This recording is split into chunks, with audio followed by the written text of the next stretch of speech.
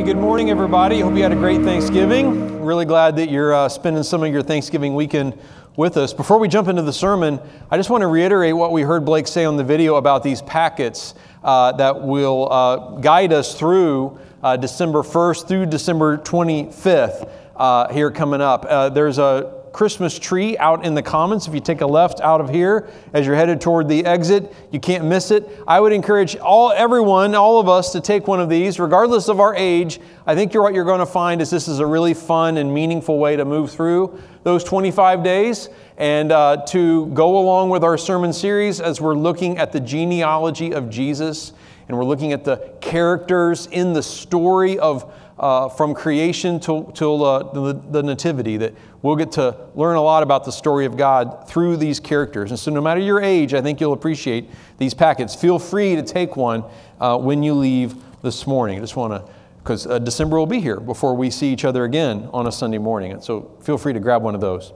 We are concluding our series called The Great Life today. Our world, we've been learning, tries to sell us something it calls the good life. A life of pursuing wealth, of defining ourselves by what we earn or buy or own, our expenses and the experiences that they promise to provide. And we've spent the last several weeks looking instead at the great life that Jesus provides. A life of generosity, a life of realizing that God has invested true riches in us and that we can put our trust in His provision. That's a great life. We're concluding our series today by acknowledging that this great life is also a grateful life. Gratitude, giving thanks, saying thank you, indicates an openness and a humility in each of us, which we've been learning all these last several weeks are so essential to this great life. An openness to recognizing that God is the giver of all good things, right? And I get to be the receiver. You and I are the receivers if we're open. And humility that sees that I'm not the source of the blessing in my life. So my job instead is to be thankful. So openness and humility, these are powerful things that we can cultivate and that God wants to see grow in us, and He helps us in that growth if we choose to pursue them. But sometimes we're not so open, not so humble, and that is where Jesus and His Word and His Spirit come in. The influence of His power in our lives to keep us humble and to keep us open. That really can't be underestimated. Or it can be underestimated, and we shouldn't. That's what I'm trying to say. All right? Sometimes we're not that open and humble. We need to lean into Him and in His wisdom and His love and His grace, and we will find that we are changing and growing in those ways. So what we want to do today as we're thinking about the power of gratitude is take a good look at an account in which we see how much giving thanks means to Jesus. We're going to be in Luke chapter 17, and it begins in verse 11 this way. Now, on His way to Jerusalem, Jesus traveled along the border between Samaria and Galilee. And as He was going into a village, 10 men who had leprosy met Him. This is the opening scene here of our account. We meet 10 wretched, forsaken, disheartened men. They had leprosy, a skin disease for which there was no cure. In fact, leprosy was for 99 times out of 100, it was a death sentence carried out a little bit at a time. And just a torturous existence. And as if that weren't enough, it also carried with it the requirement that if you had leprosy, you steered clear of all other people. And here's Jesus. He's walking, as we read here, along the border on the outskirts, as He was prone to do. And it is there that He meets these 10 men. We do well to pause and just reflect for a moment. It was only in a place like this that He would run into people like this, on the border, on the outskirts, where they were forced to have to stay and hang out. They had found each other, but other than that, they had to stay away from everyone else. But this is where Jesus is, and this is who He's with. And we shouldn't forget that. We just sang so beautifully, Jesus sought me when a stranger. Maybe today that's you. You feel like whether you're with me here in the room or we're together online, you just sense that you're far from God, that you're a stranger, that you've been dismissed or forgotten or pushed aside by those that you've known or even loved, or in this world you wonder if anyone even notices, and you're on the outskirts of everything, just on the outside looking in. Let this story serve as a reminder to us this morning that that's exactly where Jesus loves to hang out, where He loves to find people that He can encounter and show love and healing to. He seeks those who feel like strangers. He remembers those that everyone else forgets or neglects or dismisses.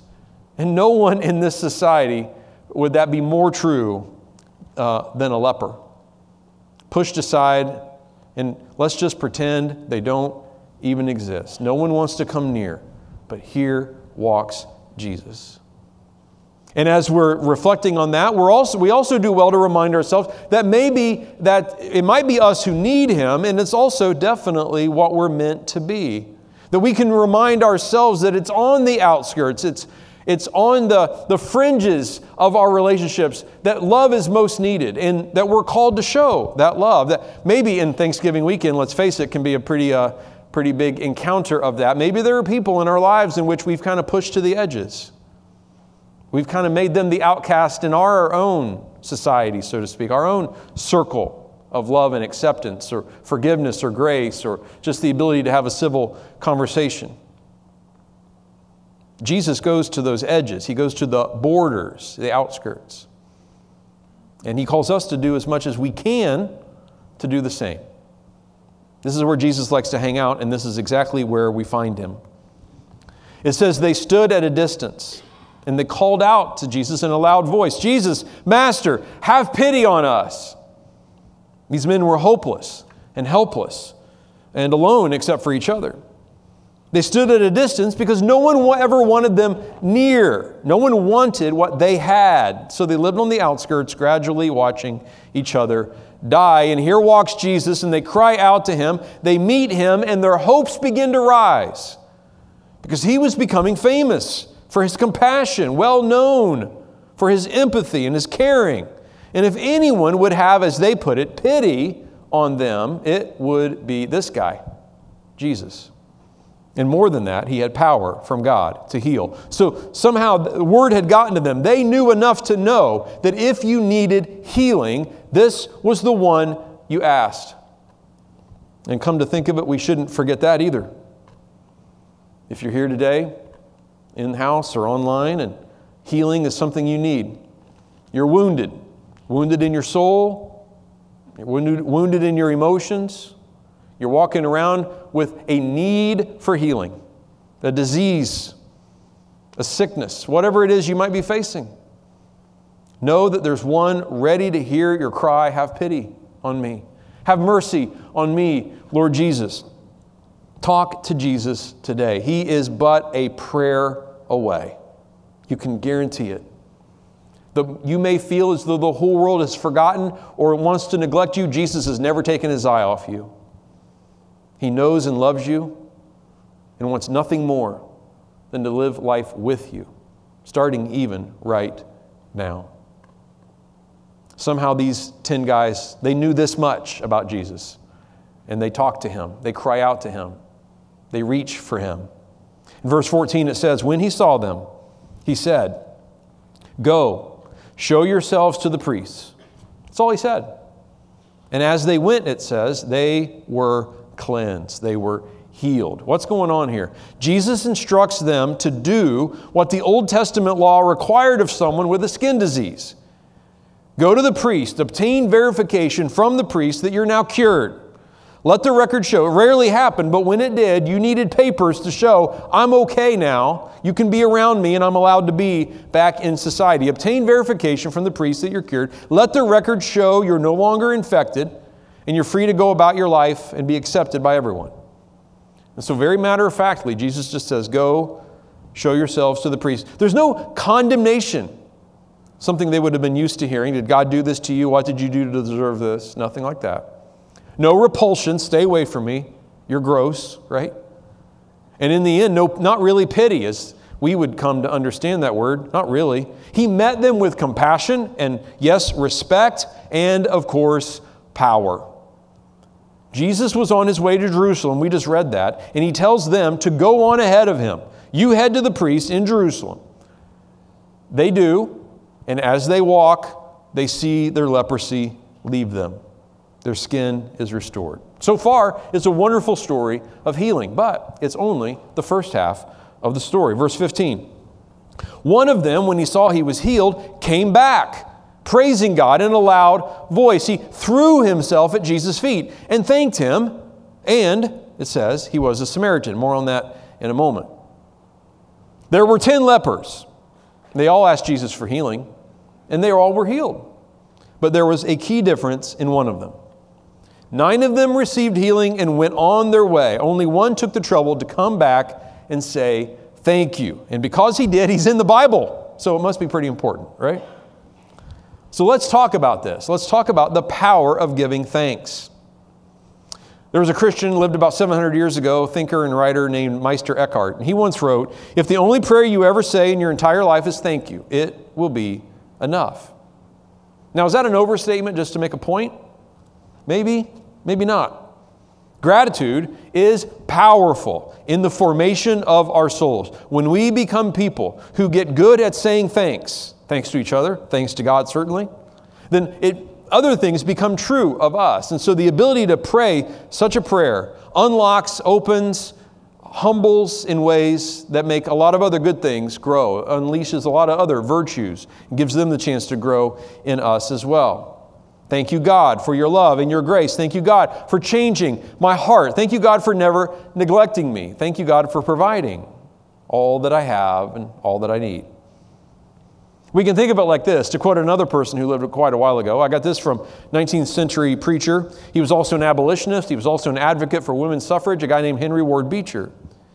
He gives a great illustration of the power of gratitude. And he goes like this. If one should give me a dish of sand and tell me that I were to look for particles of iron in it, I might look for them with my eyes and search for them with my clumsy fingers and be unable to detect them.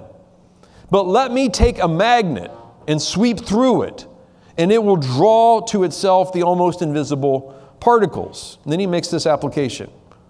The unthankful heart, which any of us can have, right? Like my fingers in the sand, discovers no blessings. But let the thankful heart, let our hearts be magnetized, so to speak, with thankfulness, with gratitude. Let the thankful heart sweep through our lives. And as a magnet finds the iron, so it will find in every day some heavenly blessing.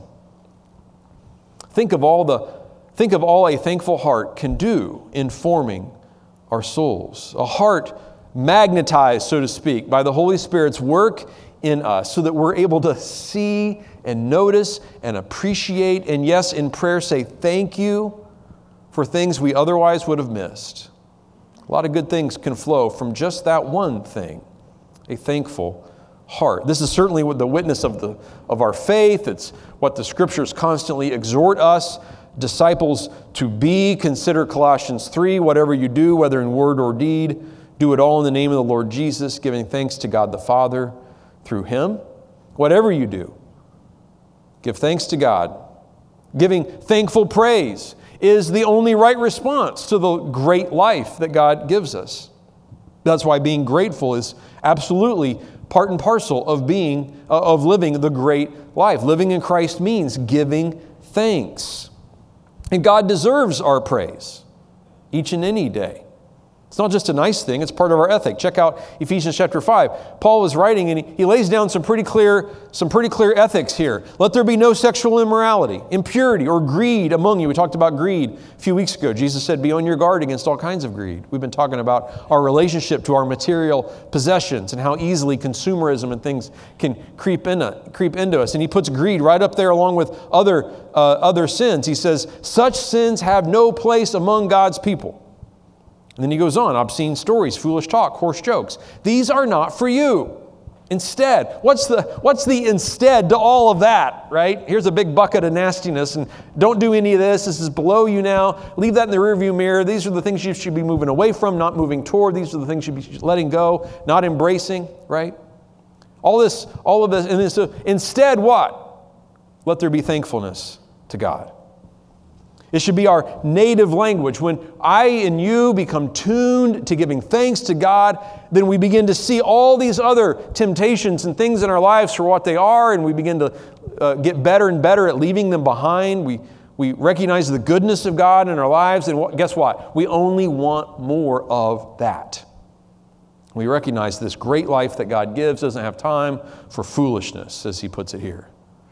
It should be our native language. The words of gratitude are a great and perfect replacement for empty words of cursing or foolishness. And of course, that old favorite, complaining, right? And let's not forget the power of gratitude in our relationships.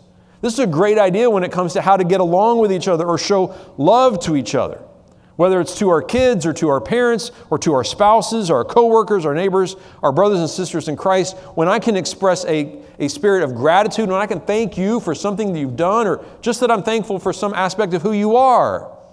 What a great way to show love that is, and what a great way to not just accentuate the things that make us different or keep us apart or the ways we disagree, right? And there are a few sometimes, right? But what if I spend my time like that magnetized, grateful heart, finding something in you I'm grateful for? And we find that in each other, and we take the time to express it. Some love begins to flow, some appreciation. Our hearts soften toward each other, towards maybe those folks that were at the Thanksgiving table that we wish they'd gone to their in-laws for Thanksgiving. Anyone? Okay, just checking. One guy in our story here, our true story, our account, one guy bothered to say thank you. He was an exception. Let's not make gratitude the exception, but the rule of our living. Amen? Verse 17, Jesus asked him, "Were not all 10 cleansed? Where are the other 9? It's a good question. Jesus went there and he asked it.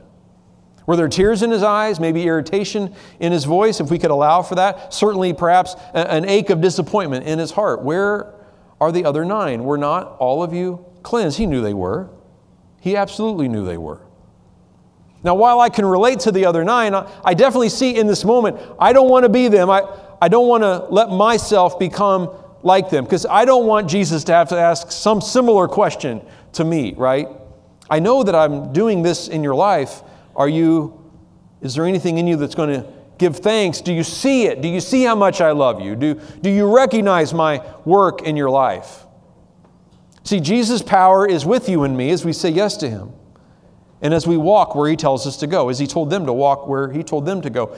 And then in that walking, I and all of us can I say should, even must, turn to Him and give Him praise. That there's something that's absolutely part and parcel of that walking and that saying yes, it's thanking Him for that. But I admit, often I don't. What sometimes keeps us from giving thanks? May I offer at least 3 possibilities? Our pain, our pace, and our pride. Let's talk about this for just a second. Think about our pain, and think about the pain of these lepers. Let me ask you something. Have you ever gone through something so rough that it was difficult to feel good about anything? It was so hard, it was so difficult, it was draining so much life from you that feeling good about anything was hard to do. Perhaps you even felt like you had nothing to be thankful for. I wonder if the other 9 just forgot how to say thank you. That it had been so long, too long, since they'd been moved to anything resembling gratitude. They had lived so long in the darkness that their eyes didn't know how to see anything else anymore. In 1 Thessalonians 5, it says, "Rejoice always, pray continually, give thanks in" what? All circumstances. For this is God's will for you in Christ Jesus. Circumstances can go up, down, sideways, right? Give thanks, find a way, find a reason to give thanks in all circumstances. But so many times our pain can numb us to that. It's too much. We forget how to say thanks even. It's like a language we forget to know how to speak because the pain's too much. And maybe their pain had numbed them to anything else and it just didn't occur to them. Or perhaps they were just in a hurry to book it to Jerusalem and get on with their lives. And that's their pace and our pace too. That as they were seeing themselves cleansed, their minds just went to the future and thought, now I can finally do this, and this. Let's go. And they began to just hightail it into the city. In our modern world, we live at a violent pace. Gratitude slows us down enough to see. This guy took the time to turn around and come back and give it the time that it deserved, giving thanks to Jesus. Gratitude slows us down. And of course, we're about to enter a season, most ironic of all, a season devoted to blessings that keeps us too busy to count them, right? Consider Philippians chapter 4. Don't be anxious about anything. Our pace, our hurry, our worry. Don't be anxious about anything, but in every situation, by prayer and petition with thanksgiving, present your requests to God. And the peace of God, which transcends all understanding, will guard your hearts and minds in Christ Jesus. Here we read, gratitude decreases anxiety, increases contentment, something we talked about a few weeks ago, contentment with what we have. There's always a reason to give praise and thanks to God. It's how peace guards and rules our hearts. Gratitude focuses us on what we have, not on what we don't have or wish we had, right? But too often our pace does not allow for this, does not allow time for this, time for reflection, time for grateful prayer. Too often we're skimming the surface of our life. Picture something going so fast it can just skim the surface of the water. And as a result, we're missing the sermon of life, the message, the meaning that life is trying to teach us. But man, if we can slow down, we'll drop down into our lives a little bit, take a look around, begin to see just how good it is. If we slow our pace, it's very hard to be grateful in a quick way. Gratitude slows us down. Got to see what we're grateful for. Got to notice it. When we take the time to notice, stop skimming, then good things begin to happen. Emerson once said that if the stars came out only once a year, we'd all stay up all night looking at them, right? We've seen the stars so often, though, that we don't bother to look at them anymore. And we've all been there. We can grow accustomed to our blessings, and our pace, when it's fast, will almost assuredly make that true. When we slow down enough, the prayer that counts for so much can make its way, finally have the time to make its way to our consciousness and our lips. God, you're the source of it all. Thank you. So our pain gets in the way. Our pace keeps us from doing this. Our pride tells us that we need no one but ourselves, right? Gratitude reminds us instead that we're dependent on God. That I recognize I'm a receiver before I'm ever a giver, and that I'm dependent. We live in a world that wants to elevate independence, right? In fact, the highest of virtues might be that I don't need anybody. And we might even think that the self-made person and the person who doesn't need another soul, that somehow they've really figured life out. But the opposite is true. We recognize we are dependent on God. Gratitude keeps God in His rightful place in our lives. That there will always be someone to whom I am always grateful. I always owe God a debt of gratitude. He is always doing something in my life I could never do for myself, even if it's just the breath in my lungs. Amen?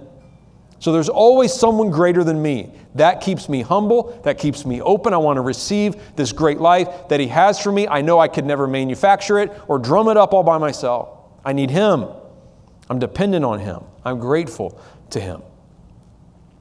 Paul wrote to the Romans about people who slip into ingratitude and even likened it to idolatry. Yet even people who at one point know God. Check this out. Romans chapter 1, he writes, "For although they knew God, they neither glorified Him as God nor gave thanks to Him." This is important. The idea that this is right up there. This is such an important act, giving thanks to God. He says they didn't. Their thinking became futile. Their foolish hearts were darkened. Although they claimed to be wise, they became fools. They exchanged the glory of the immortal God for images made to look like a mortal human being or birds, animals, reptiles. In other words, idols.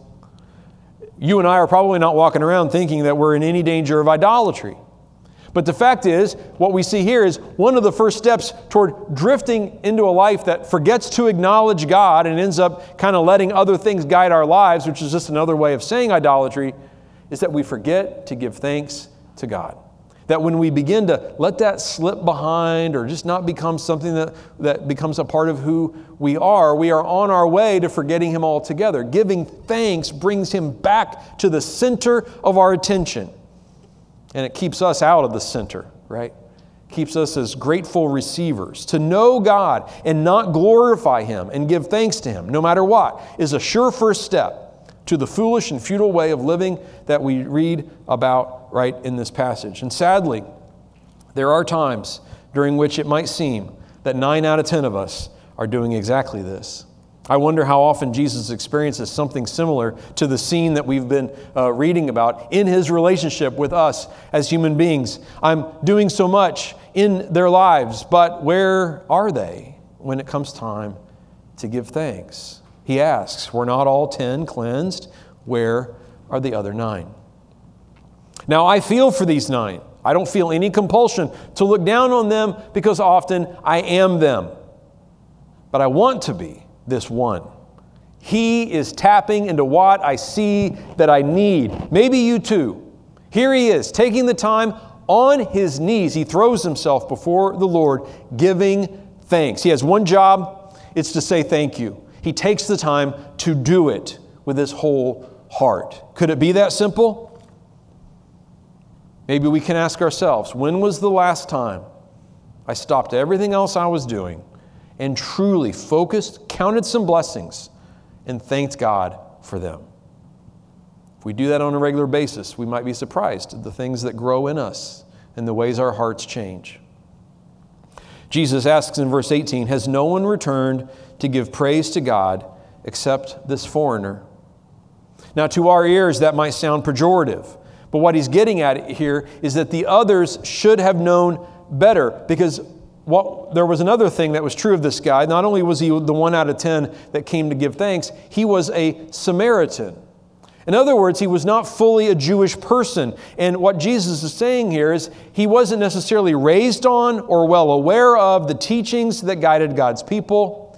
In our modern language here as Christians, we might say he wasn't raised in church. So Jesus is saying he knew that the thing to do in this moment was to come back and give thanks. And certainly those other 9 should have known it. They were raised in the synagogue. They knew God's word. And that, where are they? That's his point here. Sometimes us as churchgoers, if we're really honest, sometimes it's us churchgoers who act the least like Christ or treat people worst in our society. And I do imagine that Jesus feels much like he did in this moment. Where are they? What are they doing? Sometimes it's those who've yet to know Christ who end up showing more love, finding in themselves more compassion or patience than we who claim His name. It should never be, but we need to come clean and at least say sometimes it is the truth. But it doesn't have to be true for me or you. Jesus is observing this and he's a little bit kind of flabbergasted by it. He's baffled. Where are they? Now, we all likely agree that gratitude is great, a necessary virtue. But why is it great? Why this reaction from Jesus? Why does being grateful mean so much to him? Because as he puts it here, it is praise to God. Has no one returned to give praise to God? When we give thanks, we give praise. And who we give praise to and how often we give praise will set the atmosphere of our own souls in our formation of our character. And so it's important because we're giving praise to God. This means something. In fact, it means a lot. When we're little kids, someone gives us a gift, right? What words come out of our parents' mouths nearly every time? At least if you had my parents. Right? Someone gives you something. They look down at us, and ask, now what do you say? Right? Does that ring a bell with anyone? Yeah, what do you say? I'm thinking of Christmas coming up here, or birthdays as a kid. Whole family is over. I'm opening my gifts. I love what I've got. and all I want to do is start playing with it. I have immediately forgotten who gave it to me or that they're sitting right there, right? It's mine now. It belongs to me. I'm ready to play with it. My little brother's not touching it. That's all that matters to me. And then I hear that voice, it's usually my mom's. Now, what do you say to Grandma and Grandpa, right? I laugh at that now, but I have to wonder, have I really changed? Thanks can sometimes be the last thing I think to say to God or maybe even to others too. That may be true sometimes for you as well. Why might that be? Well, perhaps we've forgotten how, because life's been hard. Maybe we're moving too fast. Or there's a chance we've just become so self-reliant, we've lost sight of where or from whom all this comes. Jesus says to him, "Rise and go. Your faith has made you well." A faith that's thankful, a faith that gives praise. This is wellness to our souls. Not only was his skin made well and he was healed physically, but he's being made well in whole new ways because he returned, stopped, and gave praise to God. Maybe you've heard of something called a gratitude journal. These are widely recommended, well beyond people of faith. It's hard to miss this recommended practice, especially if you're going through something and you feel like you could use some uplift, some focus, some perspective in life. I kept a gratitude journal during the lowest year or two of my life. It's very simple. I just opened an app and made a note each day. For one thing, it could be the most mundane thing in the world, but if I was grateful for it, I jotted it down. It helped me tremendously. It centers you.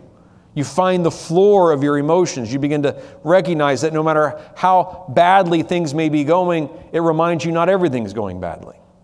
It helps you begin to see that God's still there, God's still taking care of you, and God is still with you, and that there are little blessings all throughout the day. And then you can review that journal at times and begin to teach yourself that exact lesson. The practice of gratitude, though, makes that lesson possible. But if we don't stop and take a moment to say thank you, we miss that lesson. It's certainly a practice I couldn't recommend more highly. It's super, super simple. In Psalm 107, it says, "Give thanks to the Lord, for he is good. His love endures forever." Give thanks. To whom? To the Lord. Why? He's good. And more than that, his love endures forever. His love never ends.